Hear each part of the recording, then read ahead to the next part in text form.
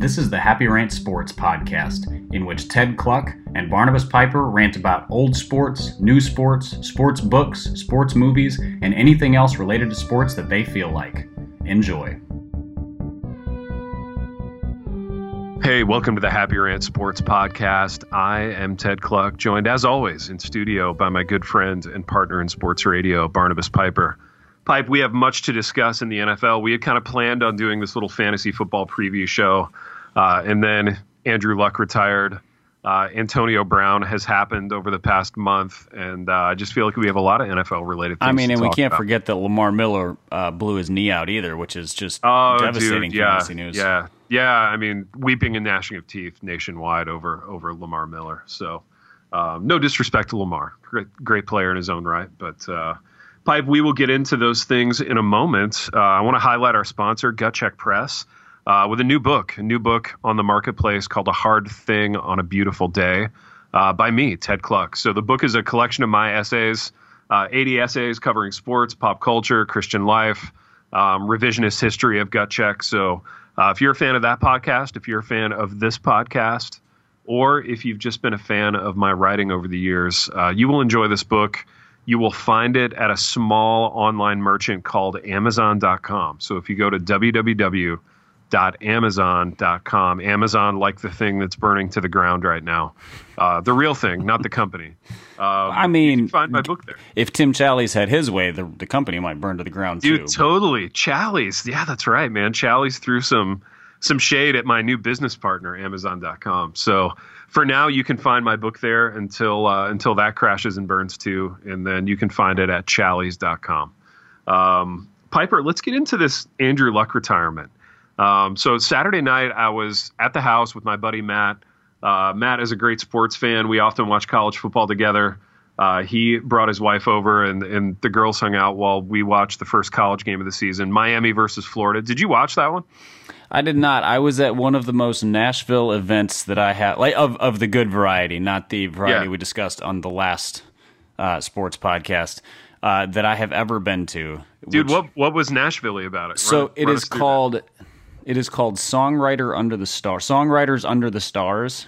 Oh my goodness! Which sounds like a prom theme, except a Nashville prom theme, right? But it wasn't. So there's an old historic mansion / estate that has been turned into a big park and grounds.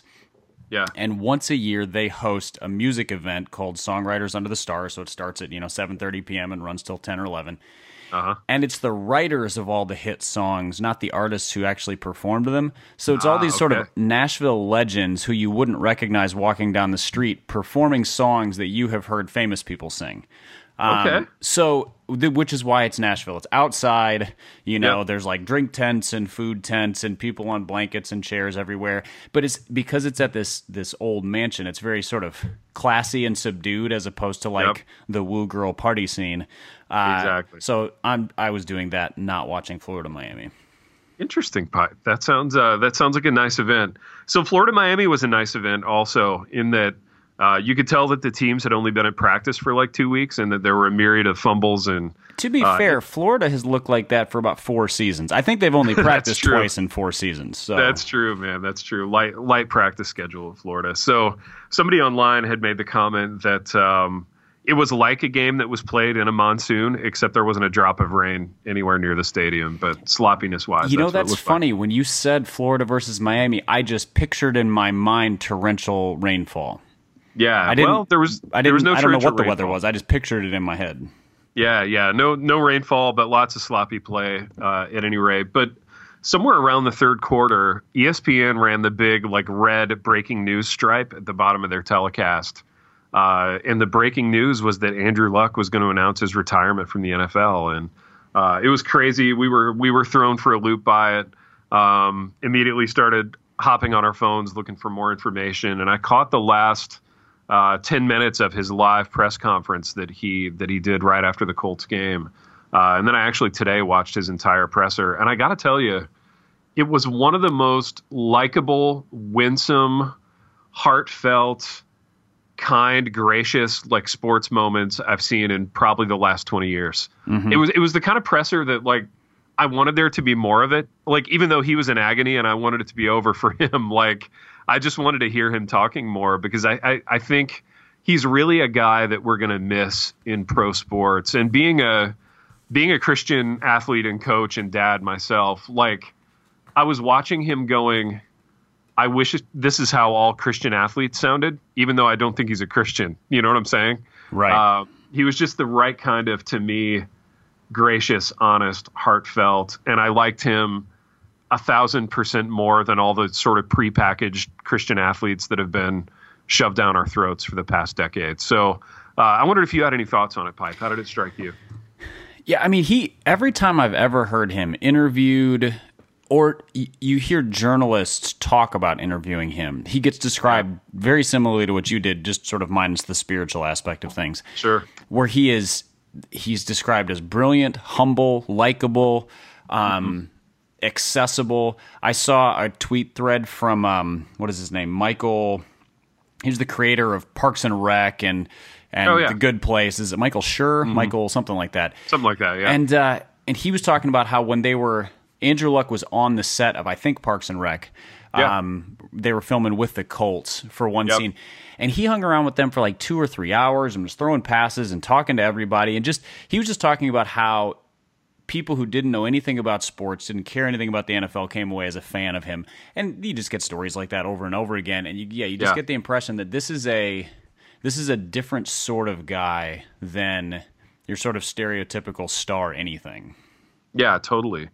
So, Pipe, what do you make of his retirement in terms of, obviously there's the implications for the Colts this year, but just the whole idea of a 29-year-old guy who's so prodigiously gifted just kind of deciding to walk away at this point? I know one of the things that, being an Indiana resident myself, not currently an Indiana resident, but I identify with Indiana because it's where I grew up. I was really disappointed to see that a smattering of Colts fans booed him after he walked off the field. So the news broke in like the third quarter of a preseason game that he was a part of. He wasn't dressed and wasn't playing, but he was on the sidelines, and the news broke, and he was booed as he walked off the field. I was super disappointed, I guess. I thought Midwestern people were nicer than that, but I think I heard somebody, maybe it was on the Ringer NFL podcast or something. Mm-hmm. People were just pointing out the fans heard the same time everybody else did. It was via social media. So there's just sort of a shock factor. And so, of course, the first reaction is sort of what is going on. And there's just, there's sort of the visceral reaction. Totally. My guess is if he had not been at the game and he had shown up a week later, I don't know that there would have been boos, because there would have been a chance for him to address the fans, to speak about his reasons, for it not to be, the shock factor's worn off, and maybe they could give him a send-off. So, it was disappointing because you want to see somebody like him respected. Yeah. But it was just so surprising that it makes sense that maybe the fans were a little extra upset. My reaction was first just surprise, because you just don't see this happen. But as I was thinking about it, I was like, well, why not? What people switch careers all the time. People stop loving a thing they've been doing. Actors stop acting. Musicians move on to something else, or they try other things. Sure. I think we just have this mindset from the outside that because everybody wishes we were a professional athlete, every fan harbors daydreams of being a fantasy or a professional athlete. And so for somebody to walk away from it without using up all their chances feels insane to us, because we would take one chance. Yep. But I just switched jobs at 36, which is the time you leave professional sports. But, it's not a crazy thing to switch careers and move from a thing that you've spent a lot of time and energy doing to something else. People do it all the time. Yeah. Not to mention that the guy's always injured. Yeah. Yeah. And I also, I heard another, I think this was definitely the Ringer NFL podcast. They said Ryan Grigson deserves a healthy portion of the blame for Andrew Luck's retirement because he's the one who built the team that got him hurt for his first 6 seasons. That's right. And that's a very incriminating statement or an indicting statement. But he has not been in a good situation until the last year, but it might have been too late. Yep. No, that's right, man. I mean, he was the only show in town for a long time. I mean, they lacked a running game for a while. They lacked an elite receiver. They certainly lacked talent and depth on the offensive line. And you're talking about a guy who's very intellectually curious. I mean, I think he breaks the mold of the typical modern professional athlete in that regard. I mean, this isn't a guy who's grown up banging the drum of, I just want to play football, or I love the game even. Like I know there were people online who questioned whether or not he ever loved the game truly, and they were using statements like that. And it's like, well, who cares? Like, show me somebody who truly loves the game more than anything else, and I'll show you an imbalanced, probably train wreck of a person at some level, but those are the kind of terms, those are the categories that we expect out of our professional athletes. Like, he's got to want to die for this. Right. And the idea of, he doesn't have the grit to stick it out. Well, yeah, I don't buy that for a minute. Well, it doesn't mean anything. Absolutely. The grit to stick it out applies to, so I'm listening to the audiobook of Band of Brothers right now. Yeah. Grit to stick it out applies to a circumstance like that. Sure. You are in the Ardennes forest in 1944, and you have to live or die. Okay, there's grit involved there. Deciding Absolutely. whether or not to take your millions and go do something that doesn't leave you bruised, battered, broken, and unhappy, I don't think that's a grit decision. Well, or even if you're Adrian Peterson and you've made $100 million, but you've spent 110, right. That guy's playing because he still has to. Or paid 98 in child support. Yeah, exactly. So, I mean, it takes a certain amount of grit and determination to stick that out and keep going back. But yeah, for a guy with a Stanford degree, a whole head full of ideas and diverse interests with a bank account full of money. Yeah, I mean, it's hard to justify, continuing to get your body broken and beat up. And I don't think anybody who hasn't walked in those shoes can't fully appreciate the kind of pain that he's probably in on a day out basis. I think he probably honestly deserves our admiration for. I agree. He was successful. He did put the team first. He worked very hard. Otherwise, he wouldn't have been as good as he was for some really bad Colts teams. Yeah. But he also left himself in a position to have the freedom to make a healthy choice when he felt the time was right, as opposed to being trapped into playing football until he's 42 or identifying himself solely as a professional athlete. He finished his degree. He did all these things that put him in a spot to kind of do whatever he wants. And yeah, he came from a place, I mean, he came from a kind of an elite family, so to speak, or a one with a lot of opportunities, but he didn't waste anything. And he's using the opportunities that he has. He didn't waste any opportunity. And Pipe, I have one more question on Andrew Luck, and I'm not even sure how I want to say this, so I'm just going to start talking and see how it comes out. So and I think we're of one mind on this. Like, we don't like the curated professional Christian athlete business. Correct.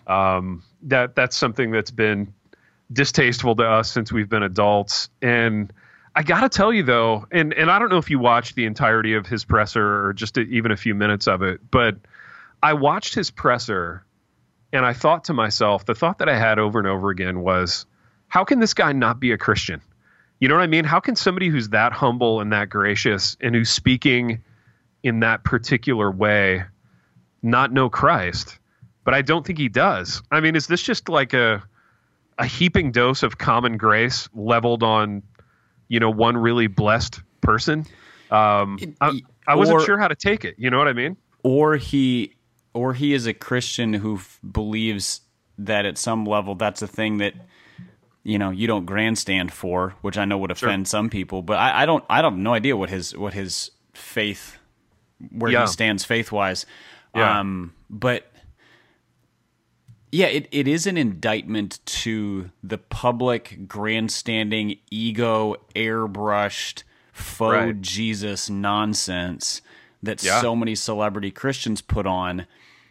often at long term kind of at the expense of Christianity because they publicly grandstand and then they also publicly shoot themselves in the foot. Yeah. And so, yeah, it's if he's not a believer, it's definitely what did you say? A heaping dose of common grace. That's that's a fair description. Yeah, totally. And he's never, like you said, he's never publicly outed himself as a Christian athlete. But I don't know. I just have to think that working with Frank Reich, who I know to be a completely stand-up, humble, gracious Christian of the kind that we've been discussing, like that had to have rubbed off on him at some level. And it would be such a joy, I think, to play the game for somebody like that, because it's such a rarity in the football business to run across somebody like that.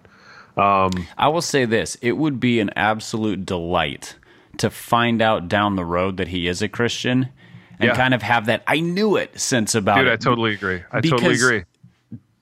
Because it's so rare to run across somebody whose character stands out so much that it makes you go, what's different about that guy? Yeah. That would be pretty awesome. Even just a Christian athlete who you'd like to be in the same room with, just one of these guys that isn't smug and repellent, would be a breath of fresh air. But Piper, let's talk about the football implications of this a little bit. The Colts were kind of a vogue pick to represent the AFC in the Super Bowl. You've got the kind of offensive genius factor with Frank Reich. You had T.Y. Hilton, Marlon Mack, some exciting guys coming back. But Andrew Luck really kind of being a good defense for the first time in a while. Oh, sure. Good defense for the first time in decades. I mean, their defense was no good when Peyton Manning was there. Their defense when Peyton Manning was there was like Bob Sanders, Dwight Freeney, and good luck. Absolutely. And Robert Mathis, who they kind of stumbled upon and got lucky with. But yeah, really legitimate defense for the first time in decades. And now you take Andrew Luck out of the equation, you plug in Jacoby Brissett. Given what we know about the AFC South, like how bullish are you on the Colts at this point? Man, the AFC South went from maybe the strongest division in football to just a bunch of question marks. Not in football, but maybe in the AFC. Sure. Because Houston lost their running back. Yep. Tennessee doesn't have a quarterback. Yep. Jacksonville has an offense that is TBD. Jacksonville is very theoretical. Yeah. Right? Like Leonard Fournette staying healthy and being his old self. Nick Foles, becoming the starter that we think he can be. A lot of theoretical. I would not be surprised if Jacksonville was 6-10. I would not be surprised if they were 12-4. I mean, they had massive range of outcomes. Yep. Indianapolis should have probably mopped up this division, or at least won it with relative ease. Now they are more in the. I would put them in the Jacksonville category at this point. Sure. A lot of talent, but theoretical offense. Mm-hmm. At least they have skill position players, an offensive line, and a head coach who is also a good offensive coach. There's just I remember when Luck was out 2 years ago, Brissett was surprisingly good, and that was with a bad offensive coach. Yep. So I think they could still be pretty good and, playoff team, maybe win that division. I would probably pick Houston at this point. Yeah. Just because their skill position players and quarterback are so good, and they do have some pretty dominant defensive players. Dude, vis-a-vis Houston, I actually think Duke Johnson is going to be better than Lamar Miller. I think that was a great trade. I think Duke Johnson was always better than Lamar Miller. The question was he going to catch 4 passes a game, or was he going to touch the ball 14 times a game? Yep. And now he's going to get his 14 touches, and you're going to see the real Duke Johnson, I think. But I think Houston ought to be talking to San Diego. Nope, not San Diego. Los Angeles. Sorry, Chargers fans. That's okay. For a trade for Melvin Gordon. Yeah, that a buy low on Melvin Gordon. Absolutely. Yeah, because at this point, unless there's cap implications that I don't understand because I don't understand the salary cap at all. That just seems like Houston is primed to run away with the division if they can solidify that running back position. Dude, so I know a lot of people, as soon as the Andrew Luck news broke, ran to their computers and placed a bet on the under on total wins for the Colts before, Vegas had a chance to adjust the lines or whatever. I actually think, given what we've said about the division as a whole, I mean, if Jacksonville goes south, The Titans we know are not going to be any great shakes given their lack of a quarterback. I actually think a Jacoby Brissett-led Colts team could still make some noise in that division. He's not Andrew Luck, but he's not bad. Yeah, I think they have the potential to be a 10-6 team. I do too. Which in that division, it could be second by 2 games because Houston might be really, really good, or they could be vying for the division lead. I think Brissett will be solid. I think Reich will put him in a position to succeed. I think the fact that this announcement came down with 2 weeks prior to the season and Luck hasn't played at all, so Brissett's been getting all the first-team snaps. Mm-hmm. I heard somebody go, well, this is awful for the team that he announced it now. No, it's not. He hasn't played with the team since last year. Exactly. So their backup has been running with the starters. It's bad from maybe drafting a quarterback or something like that, but they're going to seamlessly transition into the season in terms of scheme and offensive players being used to each other, etc. So, yeah, I think Indianapolis still could win 10 or 11 games. Dude, can I say one more Colts thing? And I want this on the record right now. A player who I'm going all in on because I had some interaction with him when he was in high school, believe it or not. But I've always admired his skill set, and he's back on the field with the Colts, Chad Kelly. Chad Kelly looked awfully good in their preseason game the other night. You loved him when he came out in the draft, too. Dude, I did. He was your late round sleeper, which I actually thought was a great choice because he was really good in college before he got hurt. Beat Alabama twice when he was at Ole Miss. The kid has no conscience when it comes to, making a mistake and bouncing back. Live arm, great athlete, a little bit erratic off the field. That's kind of the drawback that you're going to have with Chad Kelly. But if he can keep his nose clean and kind of be, a somewhat stable person off the field, I think he has a chance to really make some noise in the league. He's still young. I think the Colts, it's one of those backup choices, Piper, and there seem to be 2 schools of thought on this, right? Like if you're the Oakland Raiders, for example, your backups are Nathan Peterman and Mike Glennon. Not exciting. You've seen the best of what those 2 gentlemen have to offer, and there's not exciting. I think you meant I just threw up in my mouth a little bit. Those are terrible names. So given that as a choice, like why wouldn't you roll the dice on a Chad Kelly, somebody with like next level kind of an insanely high ceiling, but somebody for whom the floor has admittedly been pretty low because of off the field stuff. But you figure if that goes right, you're getting a blue chip type player for pennies on the dollar. I don't know why you would go with, a Nathan Peterman over somebody like that. Yeah, it seems to me that backup quarterback should be one of 2 things. Mm-hmm. They should be, say you are New Orleans, for example, and you are a Super Bowl contender. You have Drew Brees, who is exceptional but also old. You want a backup quarterback who, if he goes down, your Super Bowl chances decrease as little as possible. So as a stable backup. There we go, Teddy Bridgewater. Although, what's the other guy's name who's sort of their... Taysom Hill. Taysom Hill, people are saying he's probably their actual backup quarterback. But he's a good example of the other thing backup quarterback should be, which is the like wild card, change of pace, roll the dice guy. High ceiling, roll the dice. Yeah, crazy things can happen when he's on the field. That guy. And I don't know why people like Nathan Peterman have a job in the NFL. Because it's fascinating. He's a bad backup and a bad starter. Unless he's just exceptional at breaking down film or something. Well, dude, Detroit's in the same boat, right? So Detroit, if Matthew Stafford goes down, they're going 0-16. Like they are absolutely going 0-16 because the rest of their quarterback room is Tom Savage and Josh Johnson, who's been a career like just being camp guy for like a decade.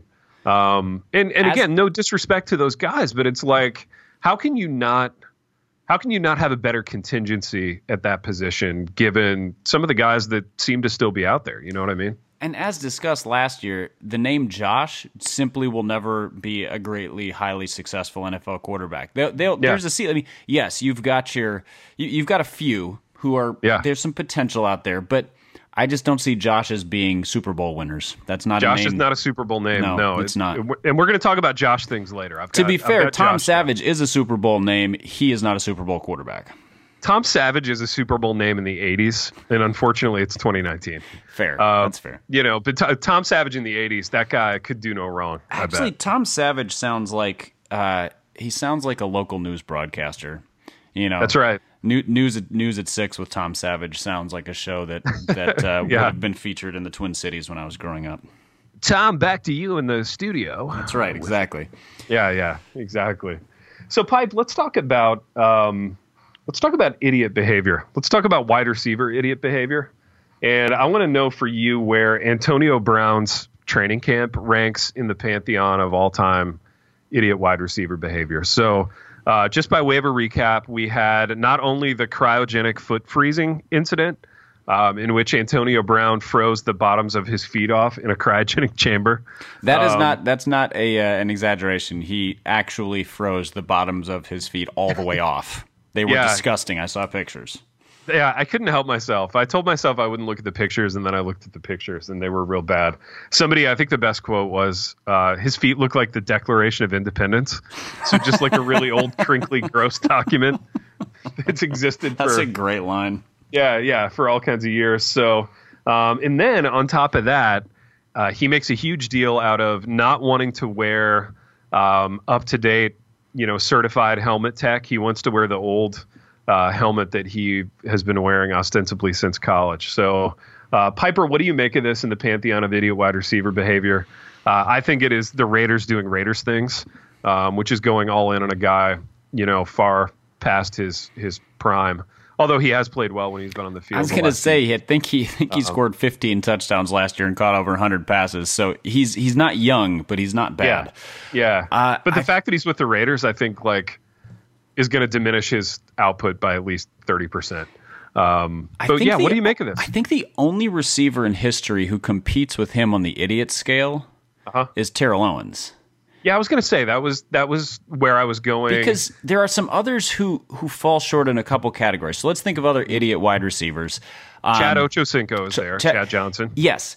He was much more of a self-promoter idiot than he was a locker room cancer idiot. Yeah, he wasn't so much a hurt the team idiot. He was just a kind of a distraction. He just he did crazy celebrations, and he changed his name to Ochocinco and things like that. So also he was a really good wide receiver. He was never best wide receiver in the NFL. So I think that sets you apart too a little bit. Randy Moss was a diva at various points. I think he was a different class of diva as well, though, because all of his teammates liked him that I recall. He just was frustrated that he was better than everybody else. Oftentimes, like when he went to Oakland or Oakland, whatever, wherever they were playing then, he just quit because the team sucked and he didn't want to play with that garbage team. And then then when they traded him to New England, he decided, oh, I get to play with elite people and I'm going to go show that I am the best. Yeah. But he definitely had his moments, shooting the ref in the back with a water bottle, fake mooning the Green Bay crowd, which, by the way, is my favorite touchdown celebration of all time. Yeah. What else did he do? There was a whole incident where he hit a crossing guard with his car in some instance, and then he was real loud, mouthy. And kind of surly. Yeah. He wasn't a sort of, cuddly, we love this guy idiot like Chad Johnson. Chad Johnson was a likable idiot. And yet, here's the thing about Randy Moss.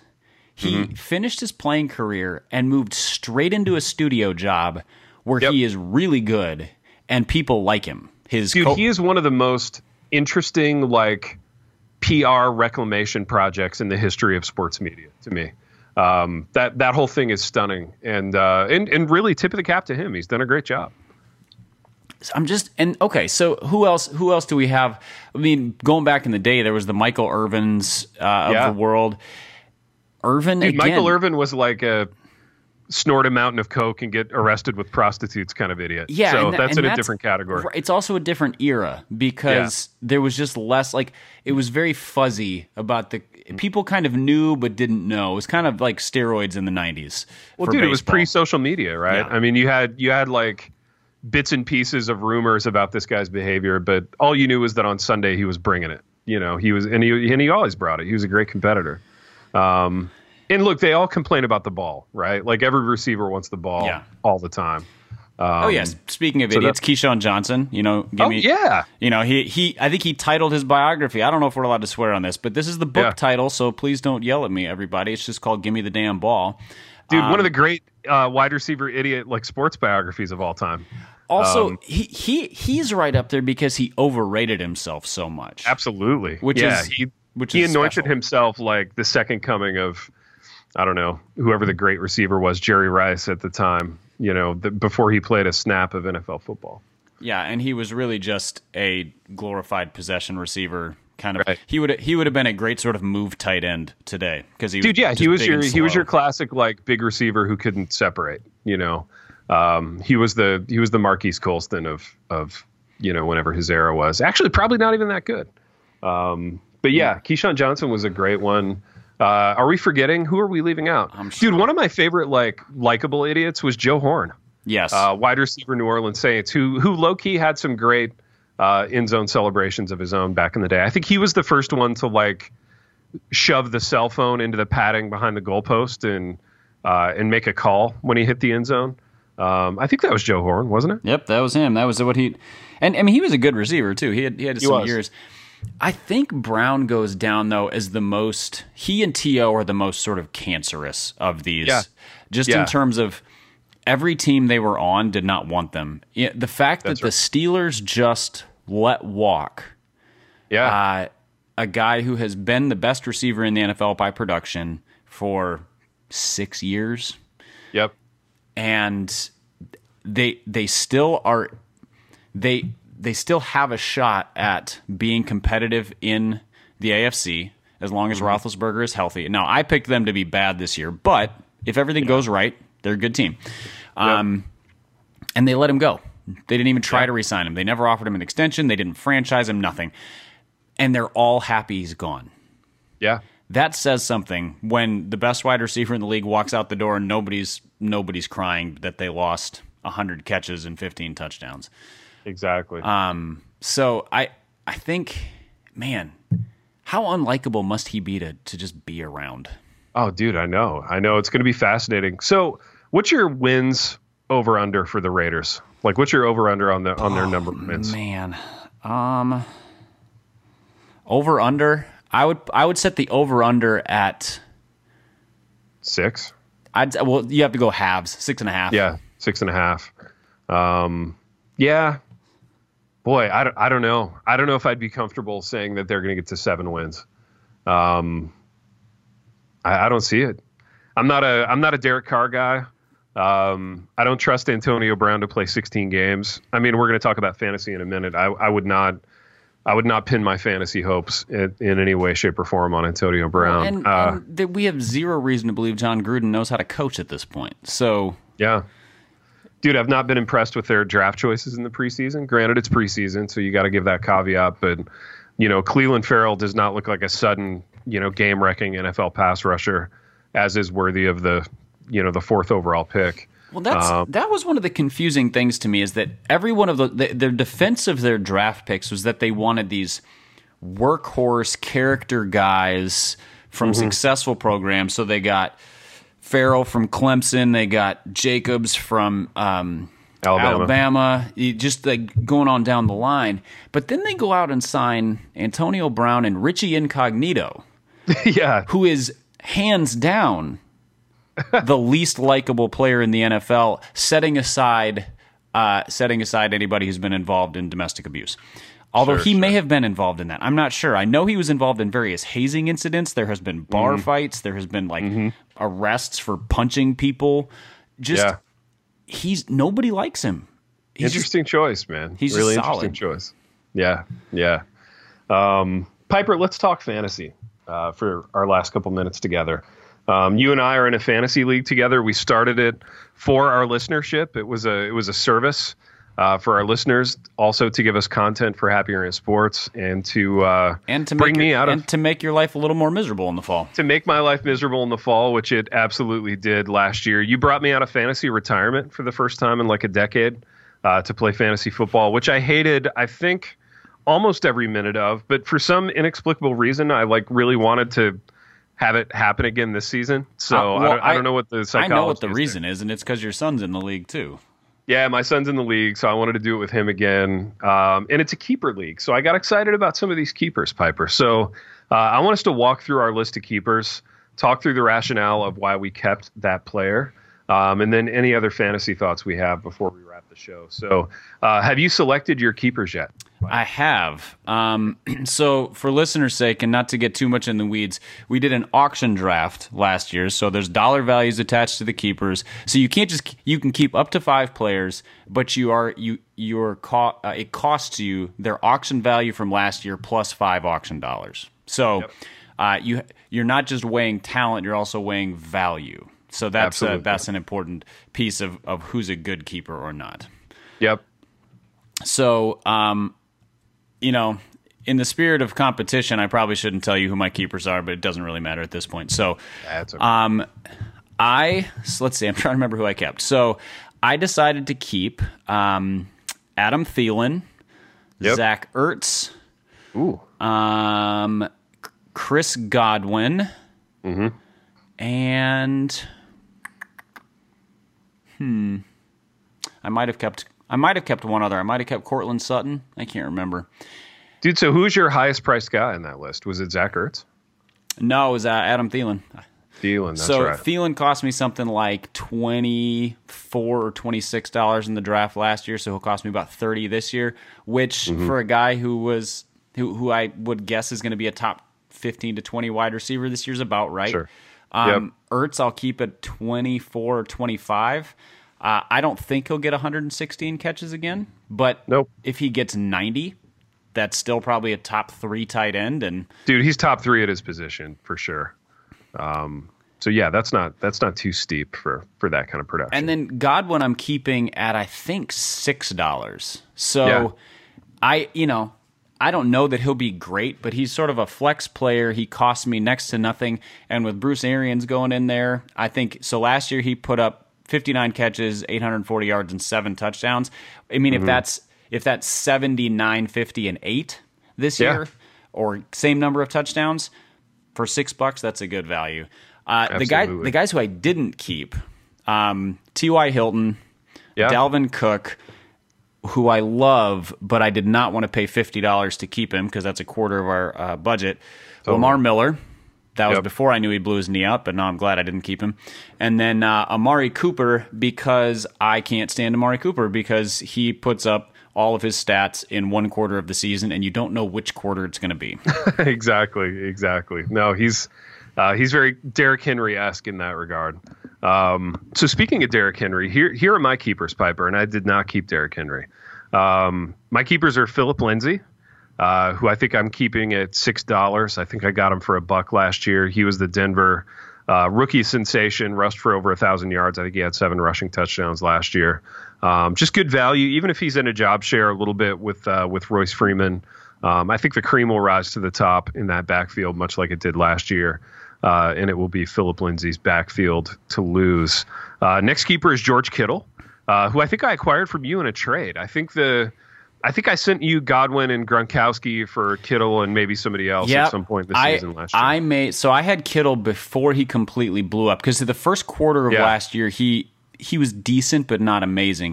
The last 3 quarters of the season he was just bonkers. I made the Gronkowski gamble last year and it completely tanked my season. I bet on Dalvin Cook and Rob Gronkowski in trades and neither of them paid off. So thus the fact that neither of them are on my team this year. Understandable, though, man. Understandable. Don't beat yourself up over that. So I'm excited about George Kittle. I think he was quite cheap, so he was quite a bargain. I don't think I paid more than $10 or $11 for him to keep him. So Lindsey at $6, Kittle at 10 or 11. Josh Allen. So I've got a lot of Joshes in my clubhouse this year. So I kept Josh Allen. He's a $6 keeper. Josh Allen's one of these like boomer bust guys where anything can happen on any play. It could be great. It could be bad. It's a super flex league. So that means you start one quarterback and then you have a flex that you can do any position at. So it can be a 2 quarterback league. So if Josh Allen does what he did in the last half of last year, you have an amazing second quarterback. Absolutely. And my first quarterback is another player who I'm excited about. Another $6 keeper, Lamar Jackson. I am bullish on Lamar Jackson, on the Ravens, on their offense. I'm excited to see what they do with him in year 2.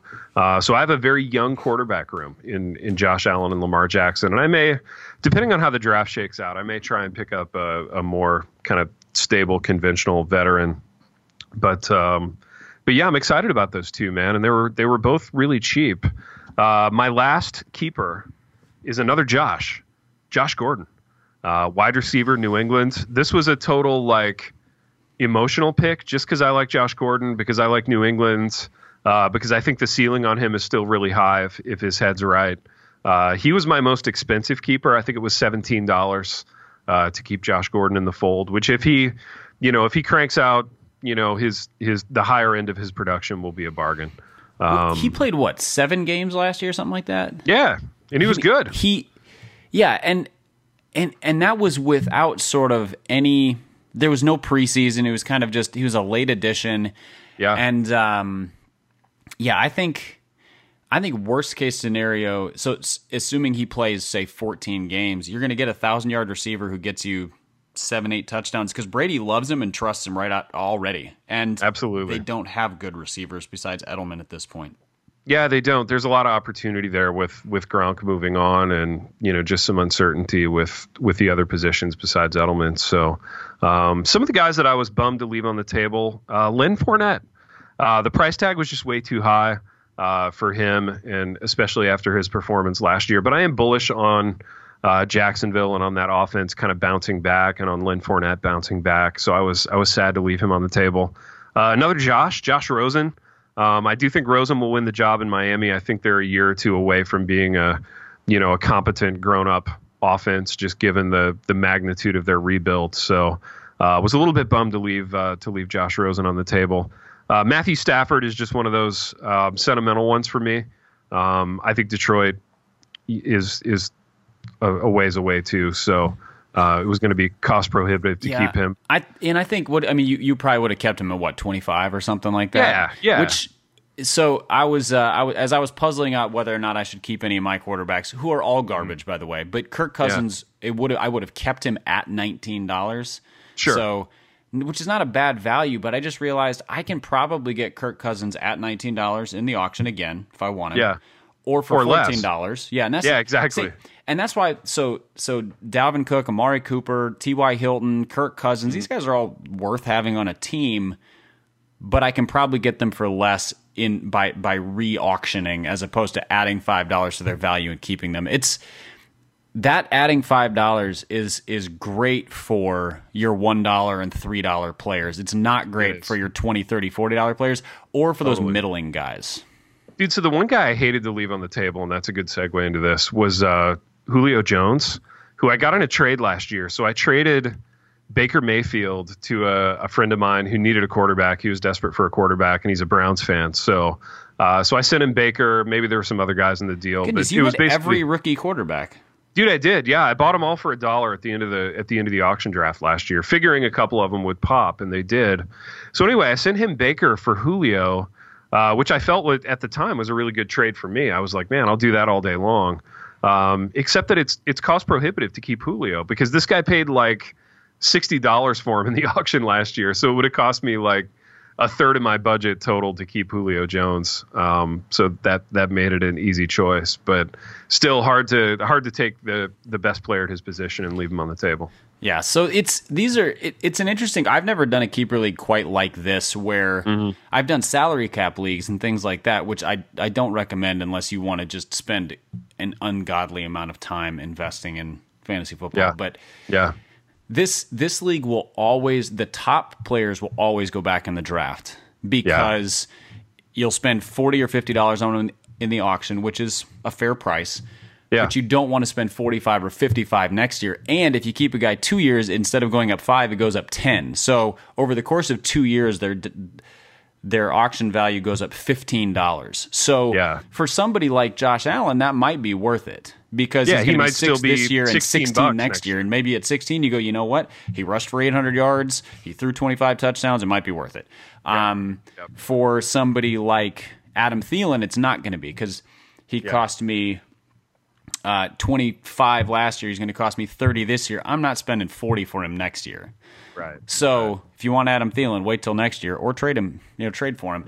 So it keeps things churning, but it makes the value of late round guys, rookies, or your ability to spot those real sleepers.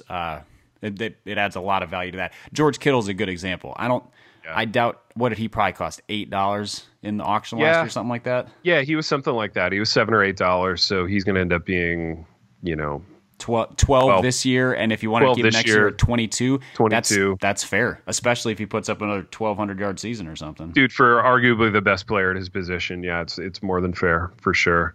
Pipe, in closing here, do you have players, any deep sleepers that you really love, or players that you really like, players that you really dislike in fantasy this year? Let me think. I dislike quarterbacks, just all of them. And in keeper leagues especially. So I hate trying to figure out when to draft quarterbacks, period. Yeah. It's hard. Young guys are overvalued in keeper leagues. Now, the way you did it, you sacrificed a year to have value this year. That's why they suck, because you lose a year. Yeah. I have another league that is going to be a keeper league that just started, and everybody was going young guys. So I took Drew Brees and Phillip Rivers. There you go. Because in something like the 8th and 9th rounds, nice. Which I feel great about. But next year, both those guys might be retired. So absolutely. I don't like quarterbacks in general. I hate drafting them early or paying a lot for them. I think, dude, in a league like that, you may want to hit the waiver wire and just grab like I don't know, the kid from the Redskins or even Daniel Jones or whatever. Well, I picked up Matthew Stafford in like the 14th. Because nobody likes him, and I also don't like him, but the value is too good, and he's going to be their starter for 5 years unless something tragic happens or he pulls an Andrew Luck. So, dude, and he's going to throw the ball 40 times a game because they're going to be behind.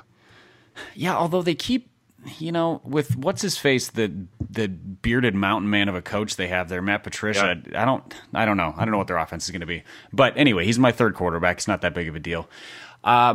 The running back position is really frustrating to me because it used to be that there were top 10, 15 running backs. Now they're sort of top 4. Yeah. And then everybody else is in a job share. Yeah, the Phillip Lindsays of the world, the rookies of the world who may pop or may not.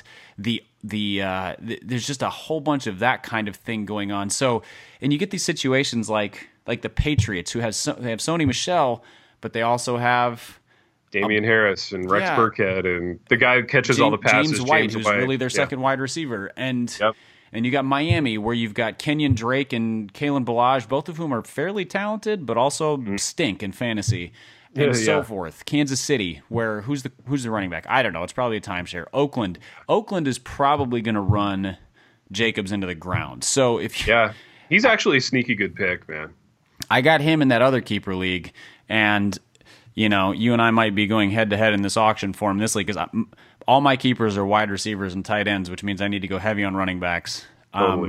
So it's a weird thing to be in fantasy now because of how the game has changed to such a passing league, where no running backs get 20 carries a game anymore.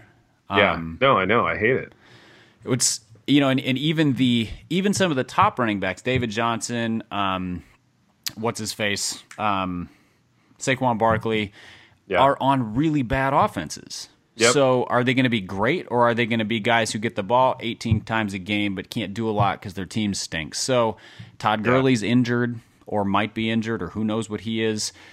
There's not a lot of reliable players at the running back. It all feels like a gamble to me, which makes this year really interesting. Totally, man. Pipe, I got to take care of a little bit of business here before we wrap the show. So this last Sunday at church, man, let me paint the picture for you. And you're a man of the cloth now, so you'll appreciate this. I am. I was also at church this last Sunday. So church wraps, and I see this woman make a beeline for me across the congregation. So she's like weaving her way through traffic, and she comes and gets right in my face, and she goes, "I don't appreciate how much you and Pipe make fun of the So Kim Lancaster, if you're listening, I'm sorry, So I apologize on behalf of the show for how much we make fun of the Titans. And I think, Piper, I don't want to put words in your mouth, but we do it because we want to like the Titans. I mean, we both live in their TV viewing area. We want the uniform to be better. We want the team to be better. We just want it to be a better viewing experience. So I think our criticism, we're sort of like a harsh mid-century dad as it pertains to the Titans, in that we're criticizing probably a little bit too much, and we're doing a little too much tough love, but we really want them to reach their potential. That's right. If they ever get a B, we're going to look at them and go, why didn't you get an A? Exactly. And you think a B's good enough? Yeah, that's not good enough in this household. Exactly. That's 100% correct. There are teams that I abhor. Anytime I make fun of the Packers, that is pure loathing. Just plain and simple, no bones about it. The Titans are absolutely, and what kills me is I watch what has happened with the Predators, a hockey team, a sport that is the least Nashville-y sport. Yeah, it's not remotely Nashville. It's at this point it's barely American. You know, it's a Canadian and Swedish and Russian and European sport. It's kind of like international soccer where the fans are super passionate, but it's not in the United States, it's pretty sort of closeted. Yeah. But the Predators are a huge deal in Nashville. Yeah. And the Titans just can't be, they cannot figure out how to be interesting. And it kills me because I don't need another team to root for. I have a home team, but every Sunday I would love to watch a great product. It would be so much fun to watch a fun team with talented players and a coach who knows his head from a hole in the ground with uniforms that don't look like postal workers. Just anything. What's her name? Is it Kim? Kim. So Kim, we mock because we know they can do better. It is not a matter of hatred. It's a matter of, come on, guys. And we want them to do better. We really do, man. We're pulling for them. We're rooting for them to do better. And we think they're capable of it, but we just want to see them do it. I think I'm done rooting for Marcus Mariota, though. I don't think I'm rooting for him anymore. Dude, see, Mariota, like I have a spot in my heart for him. I'm still rooting for him in that he just seems like a really decent guy, a really great guy, almost like Andrew Luck level guy in terms of like just a guy that you can't hate. You know, he just seems like a really good I don't hate him. I just don't think he's a good quarterback. And I was speaking purely competitively when I say I'm not rooting for him. I don't. Sure. I suspect that he's a wonderful person, and I've never heard a negative story about him. I think he was a great college player who might be. He's sort of the ideal backup quarterback, is what he is. Yeah, for sure. And Piper, I have one more apology to make, and this is to my Canadian friend Chris Harwood. And I don't know, does it move you forward, like social media wise? If I was to be photographed with my Canadian friend, I don't know. I don't feel like that's a thing social justice wise, but maybe if it is, I can get a photo op with Chris. Sponsor a Canadian. Sponsor a Canadian, absolutely. I've got a little magnet of him on my refrigerator at home. Pals. Yeah, write him letters every once in a while from time to time. But no, Chris is a diehard fan of the program, and he has been troubled by our lack of CFL content lately. So I feel like I need to get back on the Manziel minute train, even though Manziel has long been out of the CFL. Yeah, see, and Chris, I don't feel the need to apologize specifically because I was always just a bandwagon Manziel fan. I'm not a bandwagon Manziel fan. I'm a diehard Manziel fan who was bandwagon CFL because he was there. So, that said, I might need to get into it just for the sake of watching. But dude, and see, next season. I'm a real CFL fan, and right. I would like to invite you to get into it, Piper, because I think it's refreshing. I think you would enjoy it. I'm enjoying it. I'm enjoying the Montreal Alouettes doing almost a Cleveland Browns-esque turnaround this year in that totally new coaching staff. They fired their GM in training camp, and they've got a little win streak going here, and I'm excited to be an Alouettes fan now. But Piper, we have done what we always do. Do you have time for one more quick thing that it's a topic near and dear to our hearts, and that is uniforms?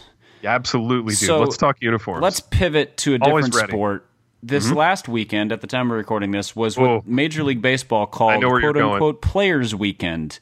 Oh my gosh, dude. And they stuck the players in stormtrooper costumes. Yep. Or trash bags, or something that is black and white and plain and just ugly as sin. Dude, no, I didn't watch multiple games. I watched the Mariners play a couple times this weekend, and in which if case I'm not you mistaken, watched every team across the majors. I was going to say every team was in the same black and white uniform. It was just the crappiest thing imaginable, Piper, and they tried to dress it up by like, you know, letting the kids put their nicknames on the back of the uniforms and stuff. Which is great, and the custom cleats and like those things are fun. Like so they are. So when we did our MLB least favorite and favorite draft thing, MLB marketing was on my least favorite list for those who haven't listened. This is why. Yeah. Because they have an opportunity to be cool and fun and awesome, and instead, here's what happened. So I make a regular habit. I follow a number of MLB accounts on Instagram, you know, so there's like Pitchers Nation and Glove Work and whatever. Yeah. Where it's just highlights, you know, it's 30-second highlights. Yeah. I can't tell who any of the highlights are of unless I recognize the guy's swing, because you can't see the numbers, you can't see the team logo, you can't see the team name unless you recognize the stadium and the body language and the posture. Then you don't know who's playing. And so I was watching highlights on Glove Work, and there was, you know, it was one where they posted 3 or 4 videos. I didn't know who any of them were except for Javi Baez, because I recognized Wrigley Field, and then they did a close-up of his face. So MLB on Players Weekend managed to make every player look exactly the same so that none of them stand out. Exactly. No, that was night. That was so bad, man. It was so bad. And hopefully that's the last time we'll see that particular set of uniforms, Pipe. I feel like they just got a deal on like black and white jerseys, and they just ran with it.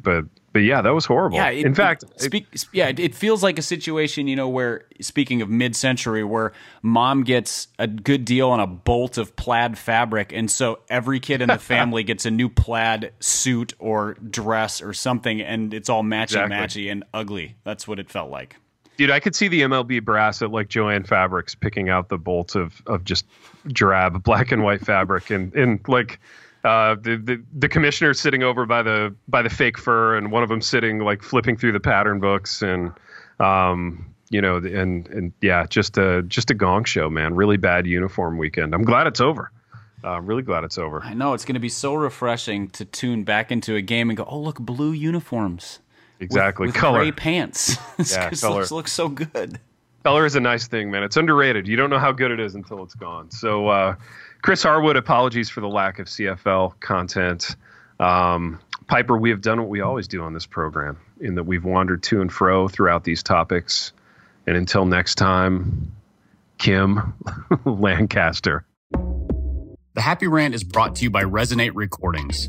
If you go to resonaterecordings.com, you can see the full range of services they offer. So if you're considering starting a podcast, they are the ones we recommend going with. Again, go to resonaterecordings.com to see their prices, to connect with them and ask any questions, and to see what they can do to help you launch, edit, master, and improve your podcast. Again, go to resonaterecordings.com to see what they can do to help you launch and improve your podcast.